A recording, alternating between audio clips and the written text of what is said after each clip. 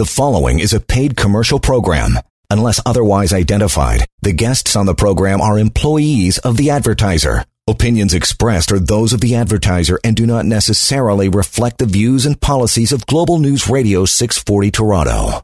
John Pankus is covering things today. All your questions, doing the heavy lifting. So bring it on. help@employmentlawyer.ca is the email address. We'll give you more contact and other ways to reach out throughout the show. But we'll get it happening here. We're going to get into everything you need to know about medical leaves. That is on the way first. John, good morning, pal. And you got a couple things to get through with the week that was. How are you? Hey, sorry, we had a little bit of a technical problem there. I wasn't hearing you at the beginning there, but I you are now. What's going on, brother? A couple things going for the week that was. Yeah, so let's talk about a few situations on the week that was over the last couple weeks. So first situation involves a supervisor who had been working for a manufacturing company for about 20 years. This is a company that has actually become much busier during COVID-19, so they have been increasing his workload substantially. He used to supervise about 20 people, and since COVID, that went up to about 55 people. And wow. This guy is he's begging his manager, hire additional staff, please help me manage the workload. And he's told, look, it's COVID. We all got to put in the extra effort. We all got to step it up right now. So he's just being completely run ragged, right? And of course, mistakes start to be made, right? And one mistake ends up costing the company some money as some product was damaged. And what does the company do? Of course, they terminate him right away. And they say, well, we have cause for dismissal for incompetence, but we're so nice. If you sign this release, we'll pay you 6 months' pay. Now, this to me was certainly not a case where the employer had cause for dismissal, and that's exactly what I told this gentleman. This is someone whose job responsibilities were substantially changed. They made his job much harder. He basically warned them that things were unsustainable, and he made an honest mistake. Now, even if we took those circumstances away, one mistake after 20 years of employment and you terminate for cause, no, I don't think so. So this is someone who's going to be owed anywhere from a year and a half to 20 months of his pay, and that's a six-figure severance package. So thank goodness he didn't take that 6-month offer that was given to him. Thank goodness he did not sign that release. So a couple takeaways, of course: do not sign a release before speaking with an employment lawyer, because this person would have thrown away a huge amount of money if he did. But also put things in writing. If you're having problems at work, write an email to your manager. Talk about how things are unsustainable, so that if they try and hold this against you later, they terminate you and try and withhold your severance, you can say, look, I tried to prevent this. I told you this was going to happen. And if your employer has terminated you for cause, of course, please speak to an employment lawyer about what you're owed. Yeah, building a case basically is what it is. You want to paper your file, so if it does come roaring down the other way, you've got some defense for sure. What else you got going on, brother? So the second situation was a without cause termination. So this was an individual working as an IT analyst for 10 years and was offered a severance package, also coincidentally, of 6 months. But this one was someone who had much less service, of course, also someone in his mid-40s, although earning a fairly sizable salary. So I thought, okay, that's not a great severance package, but it's certainly not outrageous. Maybe there's something to negotiate here. Let's see what we can do for him. Well, I start speaking with this gentleman, and it turns out that this was the only IT job he's ever had, and he was trained in a series of programs that no other company in Canada uses. There's some companies outside of Canada that use it, but in Canada, no one else uses it. And his skills were almost completely non-transferable for that reason. Now, and what he told me is, look, before I can even apply to another IT job, I was going to have to go for training, and I think that alone is going to take me 6 months. So I can't even start looking for a job until 6 months after I'm let go, which is what the severance package they're offering me. So in light of that, I think this is someone who's going to be owed a significant severance package, easily 12 months, in light of these very unique circumstances. So this just goes to show that when we're talking about severance packages, we really have to look, and we do look at the individual circumstances. It's a human analysis, and if you have a unique situation, then even after you've logged on to the severance pay calculator, give us a call, talk to an employment lawyer, because a good employment lawyer will explore your case from all perspectives. Isn't that the part of the reason why, if you're part of a a larger group that's been let go, a department's been shut down, you may have your buddy in the desk next to you, same job, but his severance may be completely different depending on his length of service, his age, all that stuff. There's no carbon copy for anybody, is there? That's exactly right, John. And that's why I always warn people against trying to compare their severance package to their colleagues, because, it really is very different. That person may have the same years of service as you, and you may expect to get the same amount as them, but you may be entitled to much more. You may be entitled to much less because they may have some situation that makes their situation different from a severance perspective. If you want to have more of a discreet, lengthier conversation, you can go to 1-855-821-5900, help at employmentlawyer.ca. Okay, everything you need to know about medical leaves. This is a busy topic, especially in the last 9 months or so with the pandemic. How long, as far as that's concerned, how long can somebody be away from work for medical reasons? Is there a limit? Well, John, there's actually no set length of time that someone is allowed to be away. And this is very confusing for people, because if you go into the Employment Standards Act, the Employment Standards Act says you get 3 days per calendar year, which makes it sound like you're allowed to be sick for 3 days per year. But of course, that's not the case, right? And this is, a common critique I make of the Employment Standards Act, because what it forgets is that we also have Human Rights Code protection, which in my view actually makes the Employment Standards Act sick leave almost meaningless, because the Human Rights Code protection applies to disability, and disability is defined fairly broadly. Now, it doesn't include everything, right? It doesn't include if you just have a cold, but it does include visible and invisible disabilities, includes psychological, physical, environmental disabilities. So, if you are unable to look for work, or if you are unable to go to work, rather, because your doctor is telling you that you should not be at work, don't assume that means, well, I guess I have no job. That's not the way the law works. The law does have protection, and particularly in the context of COVID-19, as you mentioned, John.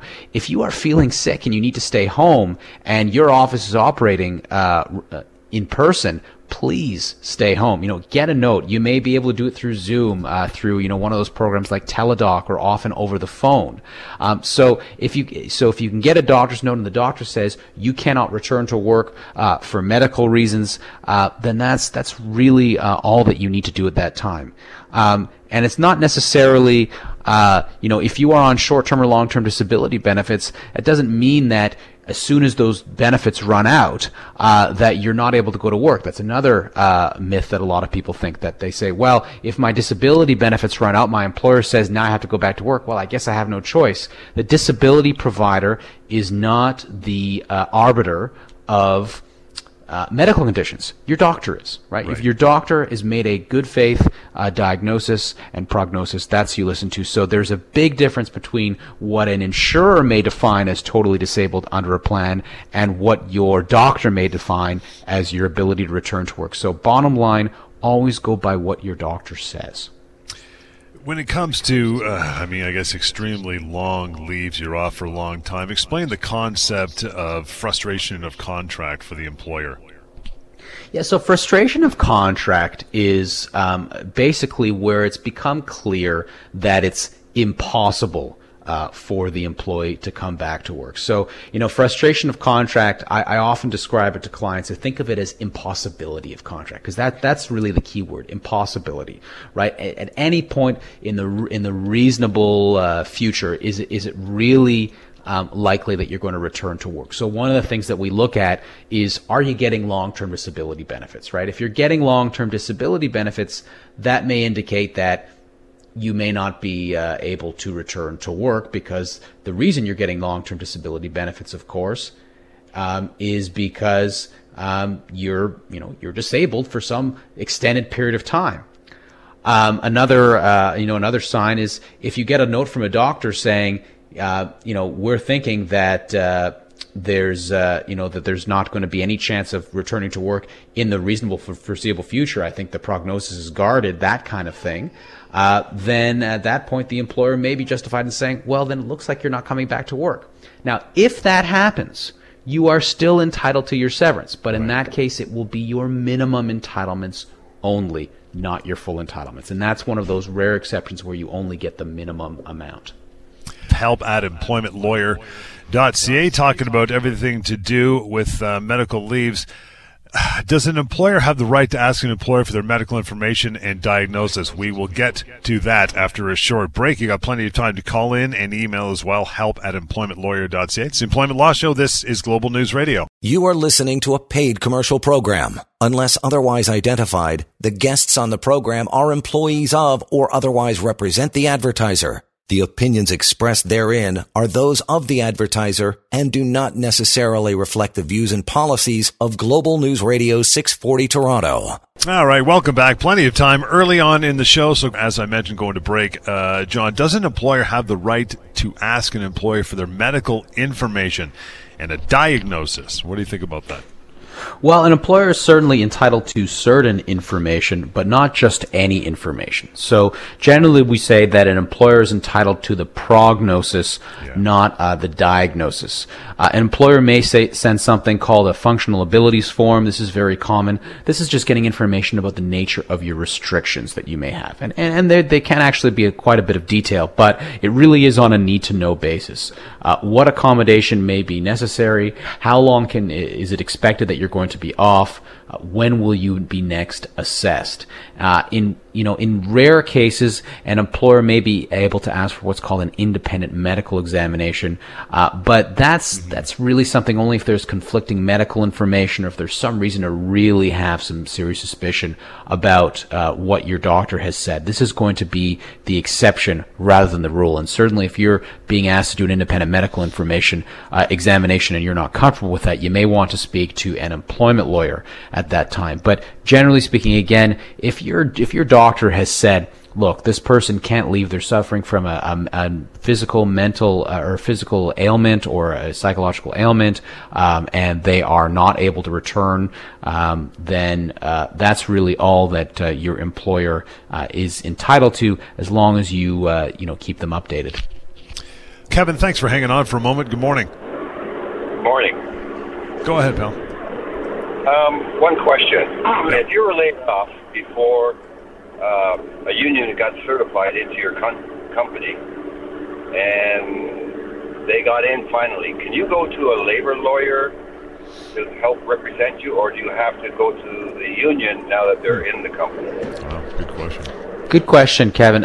What really depends is that if you were, part of the union at the time that you were laid off, and it sounds like you weren't. So if you were not, on the union roster and paying into union dues at the time of your termination, I would say yes, you can go to an employment lawyer because you were terminated from a non-unionized position. I wasn't terminated. I was laid off, and I've been laid off for about 9 months now, but they keep bringing people back that are below me, and what's happening is they got to sign a paper to go get a physical, because I had doctor's notes saying I can go back to work. I had a FAF going back to work with no restrictions, all this. Right. So they got me to sign a paper saying that they'll send me to their people, get a physical. Well, that never happened. They just sent some of my doctor's notes to this doctor, and he wrote a report, said with my underlying conditions, not to return to work. So they keep me out of work. Right.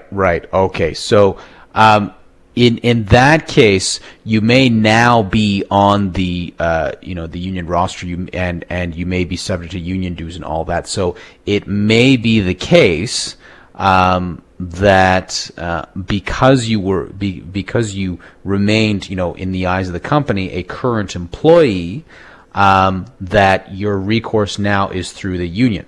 So I would certainly go there first. But if the union says, I don't pay union dues or anything like that. Right, but I would ask the union steward, or in the local union, say, am I covered by the union? Am I under the the union's collective agreement?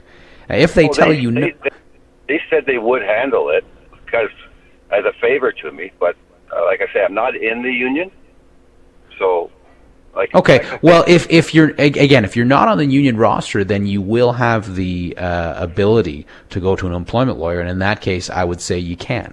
You know, you're either going to be covered by the union or you're not. I mean, if they're saying they're going to do it as a favor, that's very different than you, of course, being a part of the union.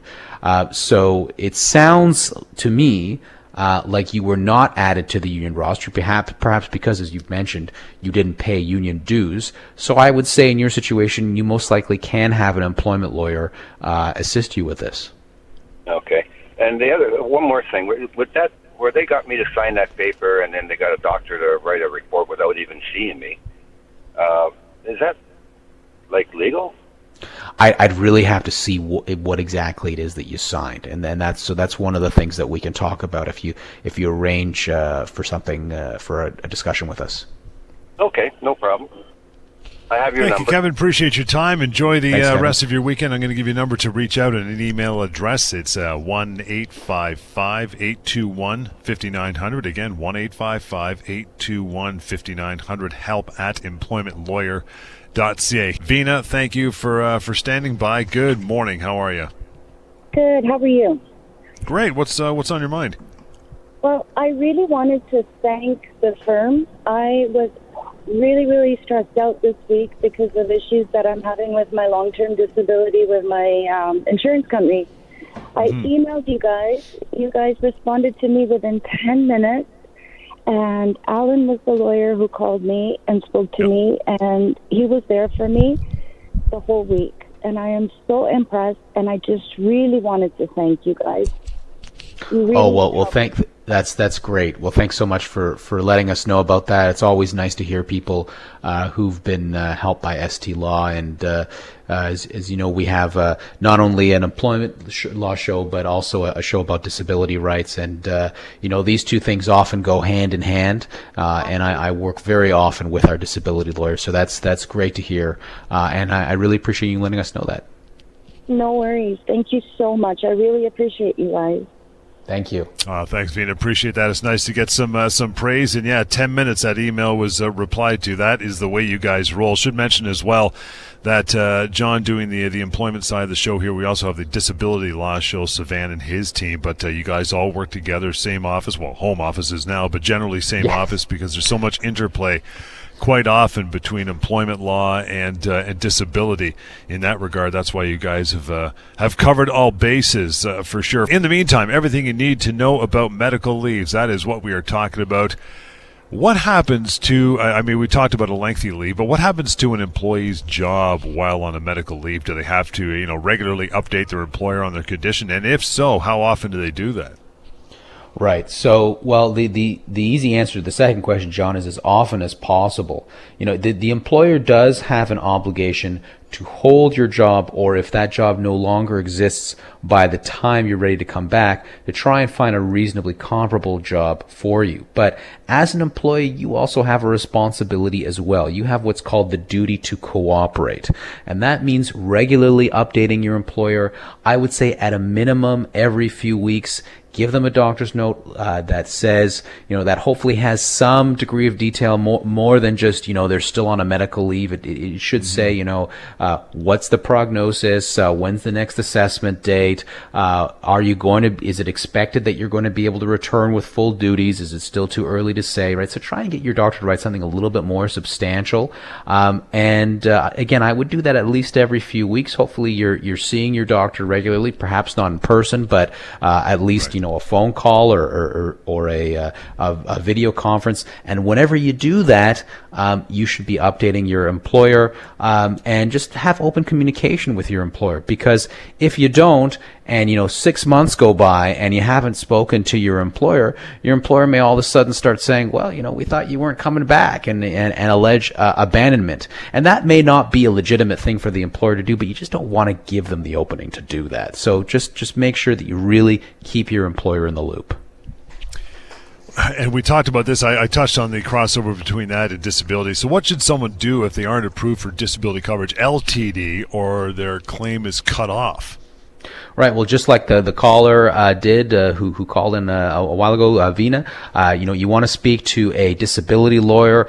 So, for example, at ST Law, we have a separate team that deals with disability, that works with us, who are focused on getting you compensation for LTD coverage. But the main thing is, if you can't go to work and your doctor is saying you should not be working, then you have to follow the advice of your doctor, right? Because that is the only person who really has a neutral perspective here, right? Your physician is the one who is there, who has the Hippocratic Oath and is there to guide you in the right direction, right? And your insurers don't. Your insurers don't take a Hippocratic Oath. So you have to go by what your doctor's telling you, and if you are needing compensation, that's the time to give a disability lawyer a call. And you can do that at the firm, by the way, like I just mentioned. They cover both. It is 1-855-821-5900, 1-855-821-5900. There's tons of crossover between employment and LTD, so don't let it fester. Get some information, and if you need to, John will pass you along to one of their disability lawyers in the firm as well. Everything you need to know about medical leaves. What should an employee do, all right, when they're ready to return to work from a medical leave? You've been off, say, for a few weeks, or it could be a couple of years, but now it's come down to the time where you're feeling better. You've got clearance by your doctor, not your employer. Your doctor says you can come back to work. What do you do? Well, this is, again, a theme here that follows throughout the medical leave. Communicate often and communicate early, right? So as soon as you are ready to return from a medical leave, advise your employer right away. Ideally, if it's been a long medical leave, you may want to get a note from your treating physician saying that, he's fit, return to work. If you have restrictions, make sure that your physician knows exactly what those restrictions are and how long they are they are expected to last for. If you have no restrictions, you may want to say, "Hey, I'm ready to return to full duties." Talk about a mutually convenient date for you to return, and hopefully things will run smoothly. Get to one more of these questions, and then we'll move on to some emails and more common employment law questions. What happens if, now you're ready to come back, what happens if the employer won't allow that employee to return to work? Right, and this is a situation that we deal with quite often. A refusal to allow an employee to return to work from disability is going to be a dismissal, and it could also very well be a human rights violation. The question here is going to be, John, are there any positions or comparable positions that are actually available? Is the employer just saying, well, you know what, we hired someone in your place and we're really more happy with them, which is clearly a human rights violation? Or is it the case that the medical leave that you've taken has been so extended that in the meantime there have been major changes to the company and they really don't have a job for you anymore? And that's a difficult question to answer sometimes. Sometimes it's more obvious. But there's a further question, is whether you have any accommodation needs. And if the employer is saying, we can't return you because we can't meet your accommodation requirements, then we have to ask whether the employer has really met the test for undue hardship, which means would it really threaten the viability of the employer's business to do what you're asking? Are you asking for a slightly reduced schedule, or are you asking for the employer to redesign their entire office because of your condition, right? So we really have to look at where you fall on the spectrum, but it's pretty high standard for the employer to say they can't accommodate. We'll take a short break, get into the most common employment law questions, but you still got lots of time with more of it right here, Employment Law Show on Global News Radio. You are listening to a paid commercial program. Unless otherwise identified, the guests on the program are employees of or otherwise represent the advertiser. The opinions expressed therein are those of the advertiser and do not necessarily reflect the views and policies of Global News Radio 640 Toronto.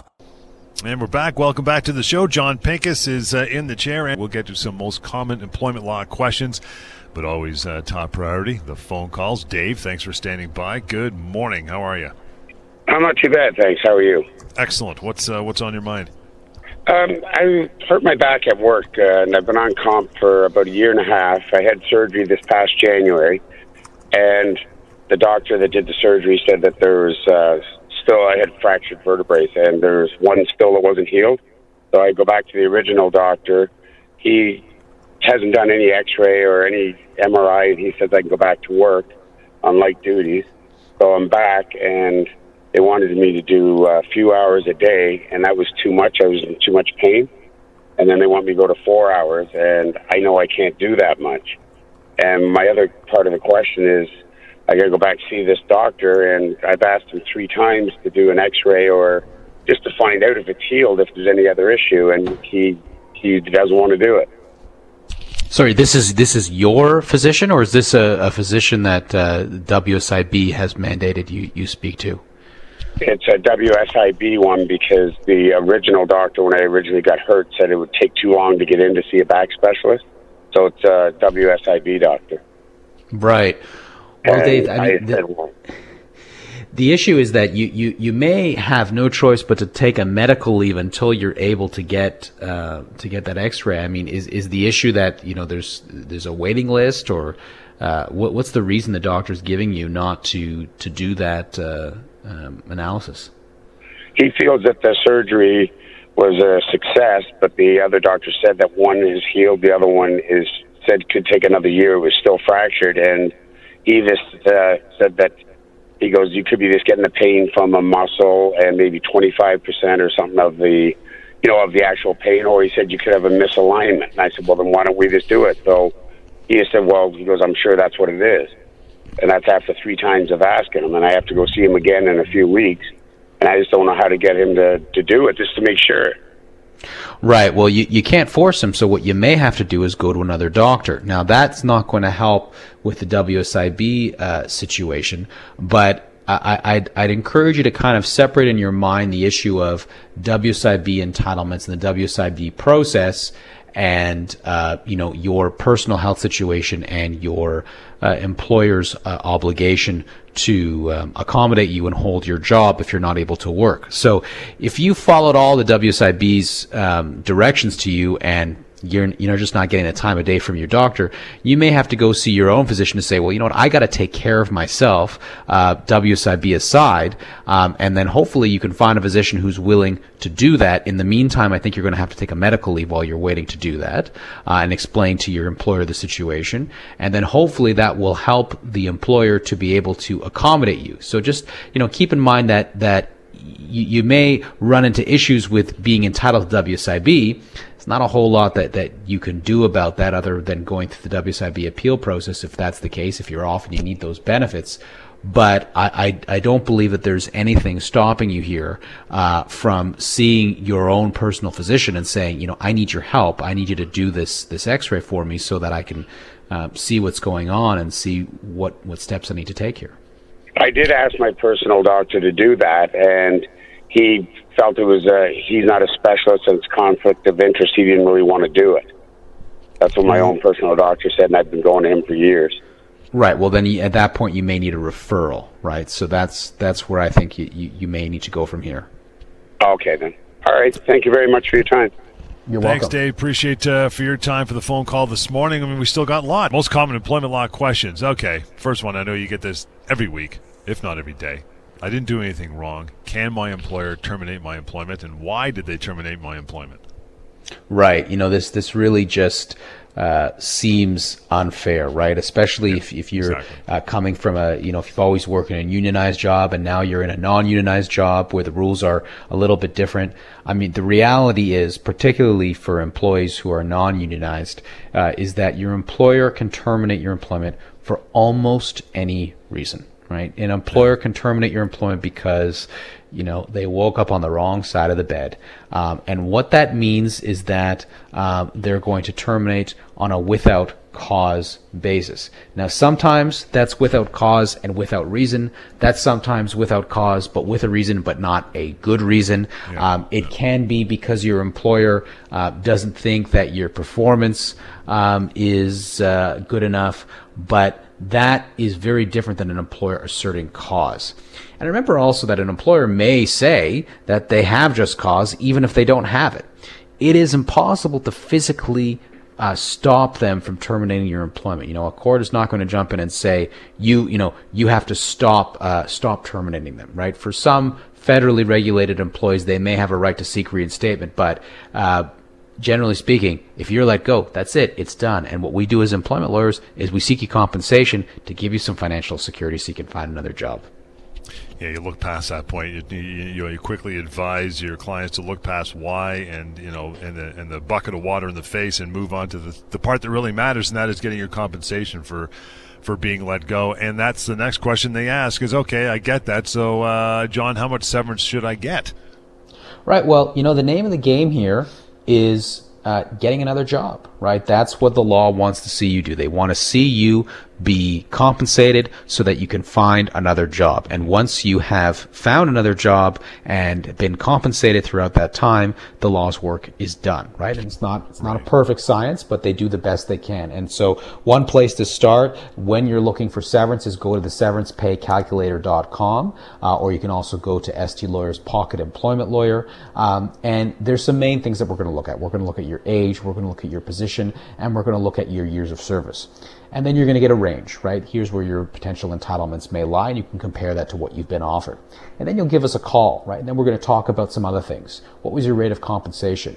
Are you someone who was pregnant at the time of termination? Are you someone who is subject to non-compete agreements? Are you someone who lives in a remote area where it may be much more difficult to find work? These are all things the law cares about. This is not a mathematical exercise. So, start with a severance pay calculator, but then give us a call, and that's when we'll really be able to give you a very precise range of where you in particular, given your individual circumstances, lie in terms of severance entitlements.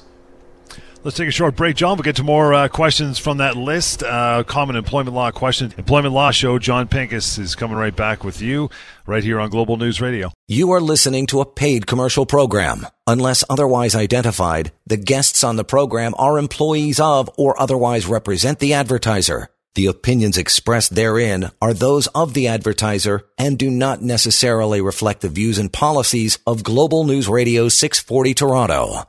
It is 9:49. Welcome back to the show with John Pincus. Ryan, thank you for standing by for a moment. Good morning. How are you? Not too bad. Yourself? Good, brother. What's on your mind? I'm trying to see if I'm entitled to severance pay. I was a unionized employee, and I feel I was dismissed unfairly after a year of waiting. I had an arbitration case, and I don't believe the arbitrator's ruling to be fair. So I want to know if I'm entitled to severance and or if I can challenge an arbitrator's ruling. Well, okay, so this is not going to be great news, Ryan, because when you are a unionized employee, it's great when you are employed and you have certain rights and benefits that you do not have as a non-unionized employee. But typically, when that employment relationship ends, if you're let go, you're going to have less rights. And generally speaking, you're going to be bound by the collective agreement, which is certainly going to be, in the vast majority of cases, much less than your full entitlements. It may be very close to or at the minimum amount in the Employment Standards Act. So you're not going to have the same rights as a non-unionized employee in terms of severance rights. As far as an arbitration, typically, and again, it'll depend on the terms of the collective agreement, but typically, if there is an arbitration, that is going to be a final and binding decision, which means the only way that you can challenge it is to apply for a judicial review of that arbitrator's decision to show there was some procedural defect in how things went, and that is very, very difficult to do. So I'm going to say not impossible to appeal that arbitrator's ruling, but very difficult, and it's actually the union that would have to do that.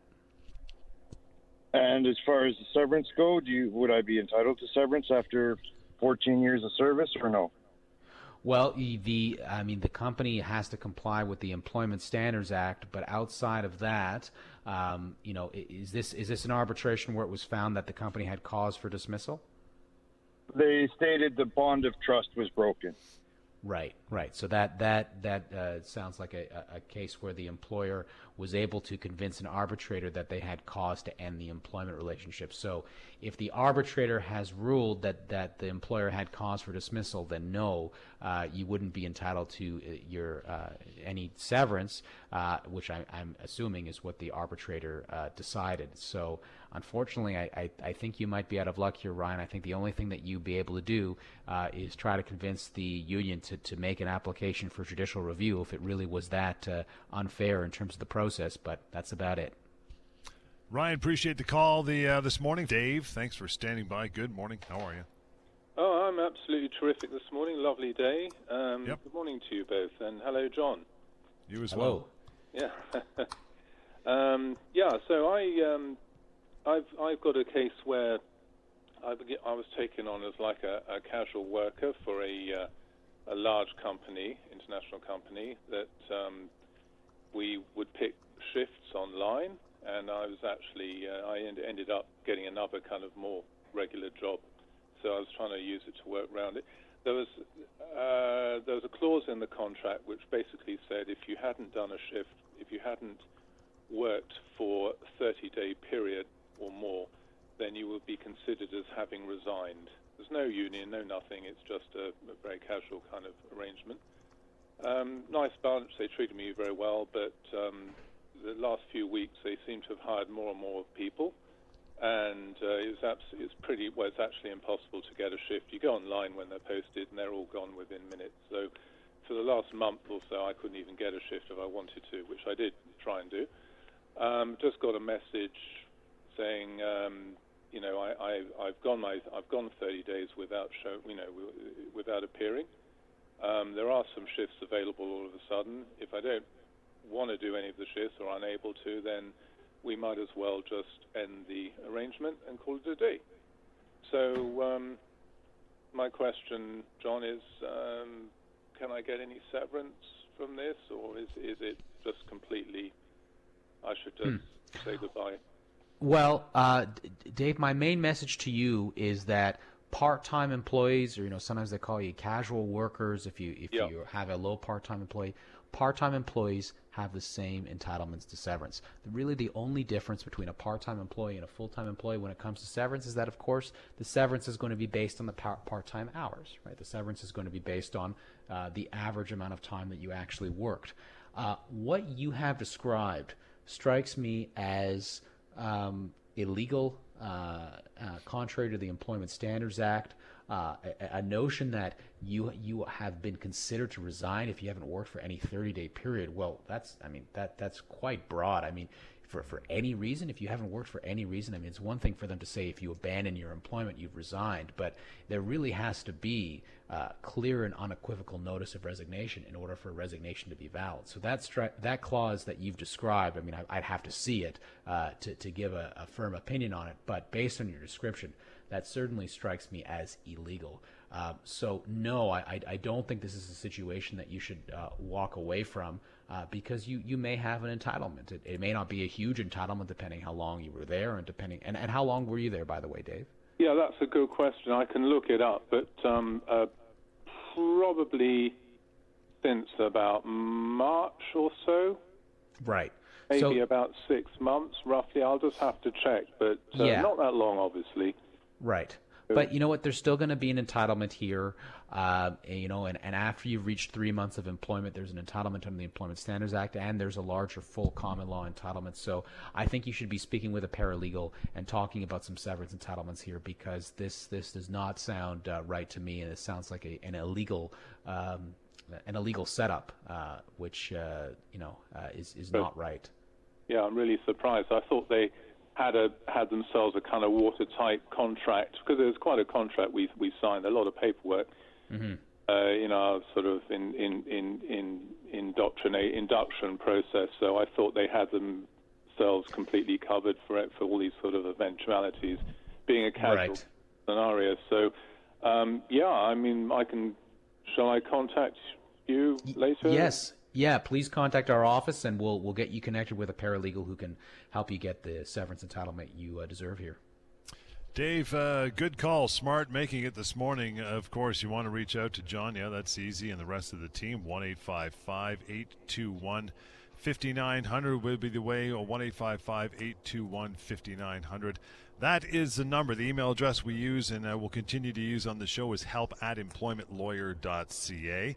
And you want to reach out to John or a member of the crew, you can email that address. If you just shrink it down to employmentlawyer.ca, the website, that's a good place to go if you want to catch our 30-minute televised version of this show on Global TV and CTV. Just go there, find out a place where you can catch that. And then finally, we should mention pocketemploymentlawyer.ca. That is a wonderful website. It is chock full of employment law information, and we even had a call this morning about disability law. There is a section on disability law on pocketemploymentlawyer.ca, and the good old faithful severance pay calculator is also wrapped into that website as well, so that is free to use for you anytime at all. Pocketemploymentlawyer.ca. We'll just about wrap it up there for the morning. John, thanks again for answering all the calls and doing all the good stuff that you do. You want to reach out to Mr. Pincus now, you can do so. Call that number or email, and we'll do it all again. Employment Law Show on Global News Radio.